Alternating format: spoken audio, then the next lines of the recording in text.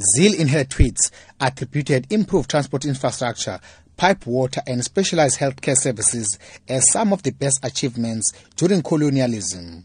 Colonialism was the first institutionalized mechanism of land dispossession of black people and the beginning of marginalizing black people according to their race and skin color. Although Zille later apologized, the party says she will be disciplined for her comments. Party leader Musi Maimane explains. In 1994, we had a pact to say we are better together. Any view that seeks to undermine that pact is a view that is inconsistent with what the DA stands for. And that is why I've taken deliberate action to say the words of Premier Helen Zille are inconsistent with our party. I have referred her to the disciplinary hearing so that we can get to the fact that it undermines that particular project. I do not support the views, I don't share the views.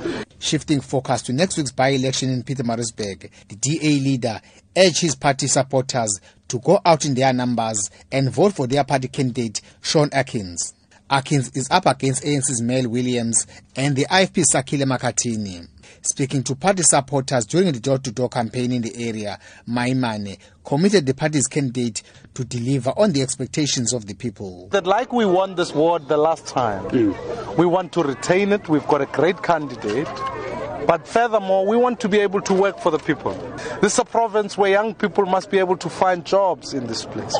And therefore, I believe that whilst other parties have long forgotten about the people who are here, we've got to be a party that continues to champion the rights of the people who are here.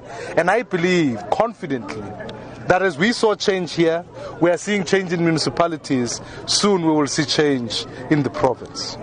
Meanwhile, some of the residents in the area told Maimane about their living conditions, complaining, among other things, shortages of houses and lack of job opportunities. I'm Vosima Kosin in Pietermaritzburg.